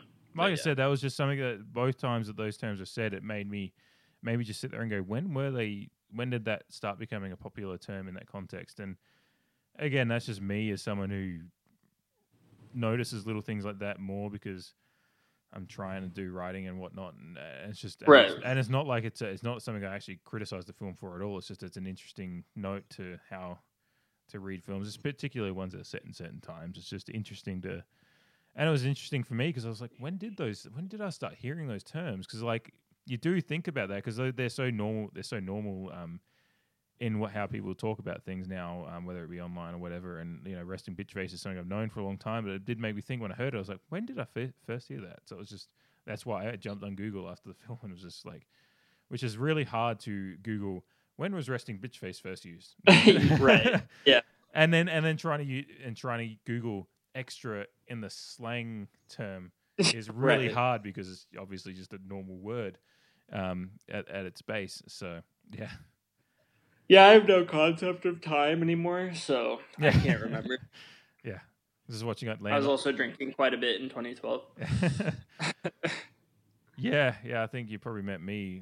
Actually, no, that was around then, 2013. Yeah. So there was, drinking in preparation for the downfall after that. Right. Did you have any other real notes on the film, or I know we were talking about something. I'm sure I do, but just nothing jumps to mind right now. Yeah, I'm sure I'll be kicking myself after it. But as Simmons said on rewatchables, and not that we're trying to mimic it. That too much, but never want to do a podcast longer than the actual film. Yeah, which I think we've done already. We've done a couple of times and we've gone way short. We average in anywhere from an hour and a half to 2 hours, which is fine. Sorry, I almost forgot, but we did start last time. Sorry to bother you, pod. Starting with just bringing up the Rotten Tomatoes scores and just kind of figuring out where we think we stand as far as the popular, the review aggregators of the film and whether we think it's overrated, underrated, or properly rated. Rotten Tomatoes is 92%, IMDb is 7.5 out of 10, Metacritic is 90%, and Google users are at 70%. Where are you at with? Wow. Yeah, a little bit of, like Metacritic and Rotten Tomatoes are actually very close, which is not always the case. Google users is interesting because I actually thought it would be a bit higher than that. Google users are often a bit more generous than the Rotten Tomatoes, but there's probably a bunch of kind of like we were talking about last week. bunch of people who thought this is an Adam Sandler movie, so Yeah. it's going to be like all goofy and shit. And it's like, oh no, you're introduced to a way different side of it. Yeah, the guy that's watched But Billy I would Madison. say it's slightly overrated. I'd Yeah. probably put it at like an 83, 84 area. Yeah. At least when we're going Rotten Tomatoes. Yeah, I'd probably again like last week. I'm probably just a touch higher than you. Certainly, I don't think I'm at 92%. I'm probably like 86, 87 because I think it's I think what it does from a creative standpoint, from what the Safdies did with writing a film, this would have been incredibly hard to get made. With as we've said before, the bring in an NBA athlete into it and have him act as himself and write the storyline of his career into the film and make it so natural to the film was really quite impressive. Adam Sandler's performance, we've said already, was really quite great. Obviously, we knew he had it in him, but his MO is I keep saying Jack and Jill. Yeah, I just think it's funny he's made some truly terrible films that, even though he's a guy I love in like the Happy Gilmores and stuff. But yeah, getting that performance out of him and just the making a unique film gets a few points from me. So I'd probably say my base is the low 80s, but because of a few points like that, it gets it up towards the high 80s for me. Yeah. As far as a Rotten Tomatoes score goes. Yeah, I think Google users is a good reflection of, and that's why it's good to read the different aggregates, because Google users is just a thumbs up, thumbs down from people that go on Google and click it. So it's a really, and 70% probably is fair because, like you said, there might be a few guys that have watched Billy Madison 50 times and that's their idea of and no. I'm one of them, but I also have depth. So yeah. 'Cause I think Rain Over Me is underrated. That Adam Sandler plays a real mess in. Mm-hmm. And then obviously Punch Drunk Love, as off-putting as, not off-putting, but as Paul Thomas Anderson is another one of those directors who leaves you with a feeling that's very unique after a lot of his films. And Punch Drunk Love, The Master, even Phantom Thread. We've done a pod on Magnolia already, so yeah, we've definitely gone. Magnolia is just a whole different ballgame, but so is Punch Drunk Love. But so I wish Adam Sandler would do more of these, but it is cool that he does them like every, I don't know, 10 years to remind you that, oh yeah, I could do this all the time if I wanted to. So it is like surprising when it happens. So I enjoy that. Yeah. And he does seem like, I was watching some interviews with him and Garnett just doing the circuit for this film. And, Sandler just seems like he's really, kind of just satisfied guy with his career, which is really cool to see. Like, it's cool to see a guy that's just had a career that's, even if I don't like some of the comedic choices lately, because maybe just because I don't have as much time to commit to just watching. I don't like watching comedies. I like rewatching the ones I love more than I like, because it's very easy to watch a comedy that you really don't like, and it's like, fuck, can't get that hour and a half back. So it's like you could have watched any number of films online. Like you could have found one of the Safdie's earlier films and watched that instead. Or I could just watch Happy Gilmore again, which I'd be perfectly happy with. So yeah. Never a bad but, choice. I'm sure we'll do that at some point. We haven't done like a true comedy on here yet, so I'm sure we'll have to find one soon. At some point. Maybe like when golf comes back and the Masters takes place in August or whatever, if that actually happens. Yeah. Happy Gilmore. Caddyshack, which I think we were talking about with you that you need to see. No, you've seen? Caddyshack? Yeah, duh. No, Vince hasn't seen Caddyshack, which blew my mind. Oh, come on, Vince. He's a golfer. Yeah, no. He said he's just like, I don't know how I haven't seen it. It's like kind of like I've had films that have just kept escaping me. God damn it! I wish he would have seen that when he was younger, because I grew up on it. I think my dad showed it to me when I was in 6th grade, which is wild because there's some problematic stuff in there. The least of which being nudity. But yeah.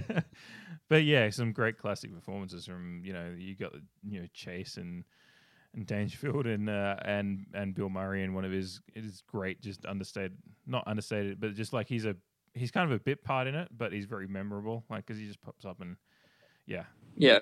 My only problem with it now is that Chevy Chase is an asshole, but yeah, but Bill Murray apparently is too, depending on who you ask. So Well, if you ask Chevy Chase, he is, but Chevy Chase is the real asshole. I was listening to a podcast with a screenwriter who wrote Charlie's Angels, and he didn't name the name, but he said there's one guy I would never work with again. And I was like, well, you're talking about Charlie's Angels, so I know there's only one person that I know. Well, him and Lucy Liu got into it. Yeah, but he said that he didn't name the name, but he just basically said we're doing our run throughs of the script, and he was the problematic one that was hard to get him to just work.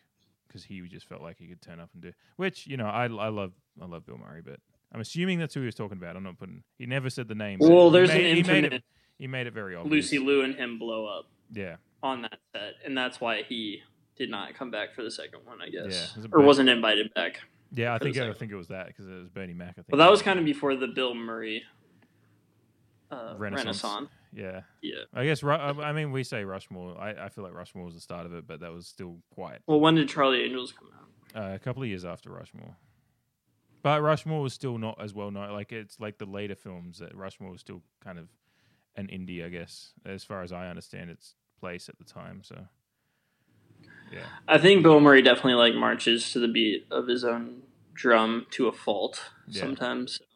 Yeah, and I feel like maybe he's mellowed late. Like, his roles in he had a bit part in like Zombieland 2, which was fucking hilarious. So yeah. Anyway, this is how quickly it is to like. This is how Shay and I do film chats because at the bar and on Bill Murray. Yeah. Because at the bar you always goes back. You'll be talking because you go Uncut Gems, Adam Sandler movies. Adam Sandler did a golf movie. Caddyshack, Bill Murray, Charlie's Angels. Yeah. He might be an asshole, but we love him anyway. And there we are. Whereas Chevy Chase is an asshole, and he hasn't done enough good stuff for me to. I do. Christmas Vacation is one of my favorite movies, but yeah. Still haven't seen that all the way through. I think I've seen it all the way through, like in bit parts. But I wish, because if Vince was on the podcast, he'd be like, "And that's your asshole move, Shay." Yeah, because I'm sure I know. I've seen Vegas Vacation just a bunch of times. Gee, that doesn't make any sense. I've seen that like maybe 3 times. I've seen Christmas about 20 times. Because I watch it I watched it a few times as a kid, and now I watch it once every, like, Christmas. It's my Christmas movie. So no, there's better Christmas movies, I think. Name one. Let me think about it. I don't know. It's fucking June right now. So couldn't be further away from Christmas. But yeah, I'll think on that. Okay. I'll text it to you. It'll wake up to it tomorrow. I'm sure we'll do like a Christmas movie pod every year. So it's definitely not. God, what's that one that everybody loves that has like so many plot lines? It's not like one of those like fucking It's a Wonderful Life or anything like that. Is that a Christmas movie? No, it's newer. It's the rom-com. Oh, fucking Love Actually? Yeah, no, it's not that. No. And I'm not going to be one of those dorks that's like Die Hard because it takes place on Christmas, which it is technically a Christmas movie. I understand that. I definitely ride for Die Hard as a Christmas movie, but I'm not going to ride for it super hard. I don't know. I'm not going to say it's my favorite Christmas movie because I think of it as action movie first, Christmas movie second. But it's definitely a Christmas movie because it's about it is about he's coming back to see his wife and his family. And just gets if Just Friends is a Christmas movie, that's a great Christmas movie. Yeah, Just Friends is great. We're talking Ryan Reynolds one, right? Yeah, where he's fat but then gets hot. Yeah, Amy Smart. Yeah, yeah, just an amazing film. Amy Smart should have had a lot bigger career because every movie I've seen her in, I've liked her in, but she just never took off. She didn't have that it factor, I guess. Yeah. But I love her. I mean, like she's great. Just Friends, Road Trip, Rat Race. Butterfly Effect? Yeah, Was she Butterfly Effect? Maybe. I mean, obviously I haven't seen Butterfly Effect. That film will fuck you up, but it is good. I've heard I enjoyed that's one of the ones that comes up on Reddit that's like plot hole. It probably so is. Many plot holes. I saw it when I was like 15, so I was like, whoa, man. If a butterfly there's also a subreddit called I'm 14 and this is deep. So I'm sure there's I'm sure there's some overlap there. But I might be too old for that one now. But I'll probably watch it now and be like, that was terrible. But I think she was in that. And then she was in like Crank High Voltage. That's right, because Jason Statham bangs her in the street. Yeah, that's why I know that. I gotta bang you against the letterbox in front of 100 people because otherwise I'll die. Yeah. Look, if you walk into a She's in Varsity Blues, Yeah. Starsky and Hutch. Oh yeah, she's with Carmen Electra as one of the hot girls. Apparently she's in The Town. I don't remember that. No. Yeah. Boston Police Department Sergeant Jessica McLennan. How does her career go down that fast that she's just getting a role that I don't remember in a film that I love? Because I've watched The Town probably 10 times, including the extended cut a few times. Starship Troopers. Oh, There's the mention on the spot. And it wasn't even me. I don't know how I didn't bring that up because she's the one that races Denise Richards to the fucking to the little ship, and then it's like, oh my god, we got a banners today. She's crazy. So, yeah. Fair enough. Yeah, she does not have a great. Oh, she's great in Scrubs, though. I'll give her that. Yeah, Scrubs is just an all-time TV show. If we ever do like a sub-genre of just like talking a TV show here and there, Scrubs is definitely one. I am very down for that. Yeah. Maybe once movies get put on hold for a while after the pandemic. Yeah. Whatever. Yeah, although happy. Well, look, I don't believe in opening up before we're ready, but strangely, South Australia seems to be doing really well. So Adelaide had the first cinema in Australia to open up today. They're very much. They've said on their social media that it's operating at barely like they're not making a profit, not making money, but they said their landlord has been very generous and they're doing it as kind of as a service to try and get people back into movies, and because there's no new movies, they're showing a lot of ones that were showing that it's an art house cinema. Well, not art, they show big films, but show a lot of like that's one of the cinemas that was showing Parasite and here. Nice. And it's where I saw The Lighthouse and Sorry to Bother You and Midsummer and The Lobster and a lot of films that weren't going to show anywhere else is that the cinema's showing, and they had the guy like I'm blanking on his name now, but he wrote Shine and he's an Adelaide-based screenwriter and director, Scott Hicks. Yeah. Anyway, he cut the ribbon on their reopening today. It was a really cool moment to see. Like, strangely, South Australia seems to have somehow bucked the trend, and we've had one case in the last month, and that was someone that flew back here, and they've been isolating since and hasn't infected anyone else. So good news on that front. So hopefully we do see the cinema, but obviously other nations aren't nearly. It's not going to happen here. Yeah. So unfortunately, the cinema industry is going to be shut down for a while, and while we've got 100 years of films to look back on, maybe TV series will come at some point. Yeah. Definitely plenty. We've definitely got plenty of movies to go, so we'll be fine. That too. Yeah. Yeah. Anyway, I think we're about tapped out for that one. So I was really glad we did this one this week, though. Like, it has just dropped on Netflix in the US. It's been on Netflix in Australia for a few months, but it is available, I think, probably worldwide on Netflix at the moment. As was Good Time. Yeah, was Good Time on Netflix for you as well?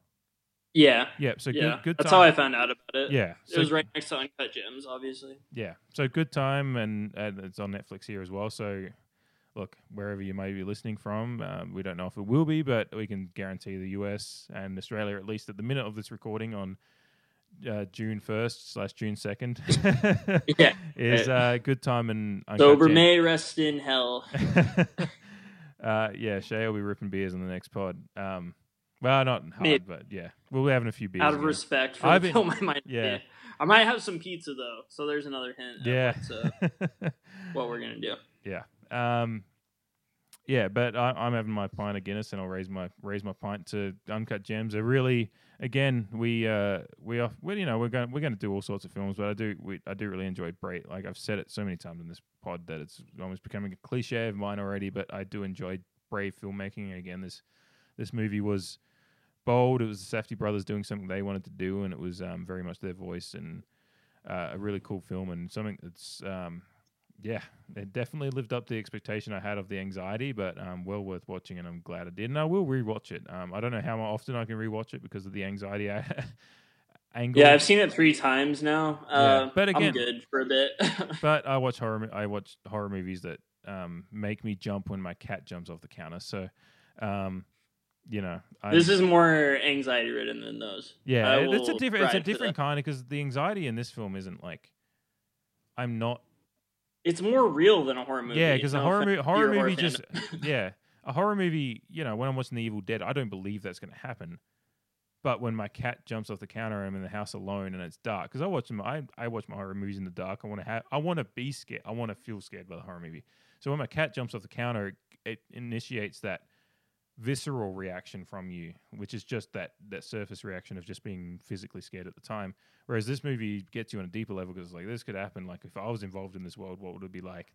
That's the anxiety is like it is real. So yeah, it's incredible fun. I that's why I like films that ask different things of you as from an emotional and physical standpoint. Like whether it be, you know, a film like Magnolia that was really hit you on different emotional levels and some surreal levels, and then films like this that hit you on that anxiety of being, you know, just worried, just being so frustrated at someone's decisions that you're like, you know, you're out on the outside screaming kind of thing. But yeah, that's what watching films is about, is like getting those different kind of insight into lives as well as fucking anxieties and emotions. Which exactly, like films have different roles in our lives. Like, you know, we can dissect the ideas behind a lot of movies that we've done, and in this one it's just about the feeling that it gives you. So cinema can do a lot to you, and I think that's why we did this podcast to begin with. Exactly. Yeah, but I raise my pint to Uncut Gems, another great film that we've done a podcast on. So yeah, until next time, we'll pour some pints, roll some film, pop some corn. Catch you next week, Shay. Fucking from stone to stone. Amy Smart is a stone. Fuck, you know that. God damn it. I fucked that up. God damn it.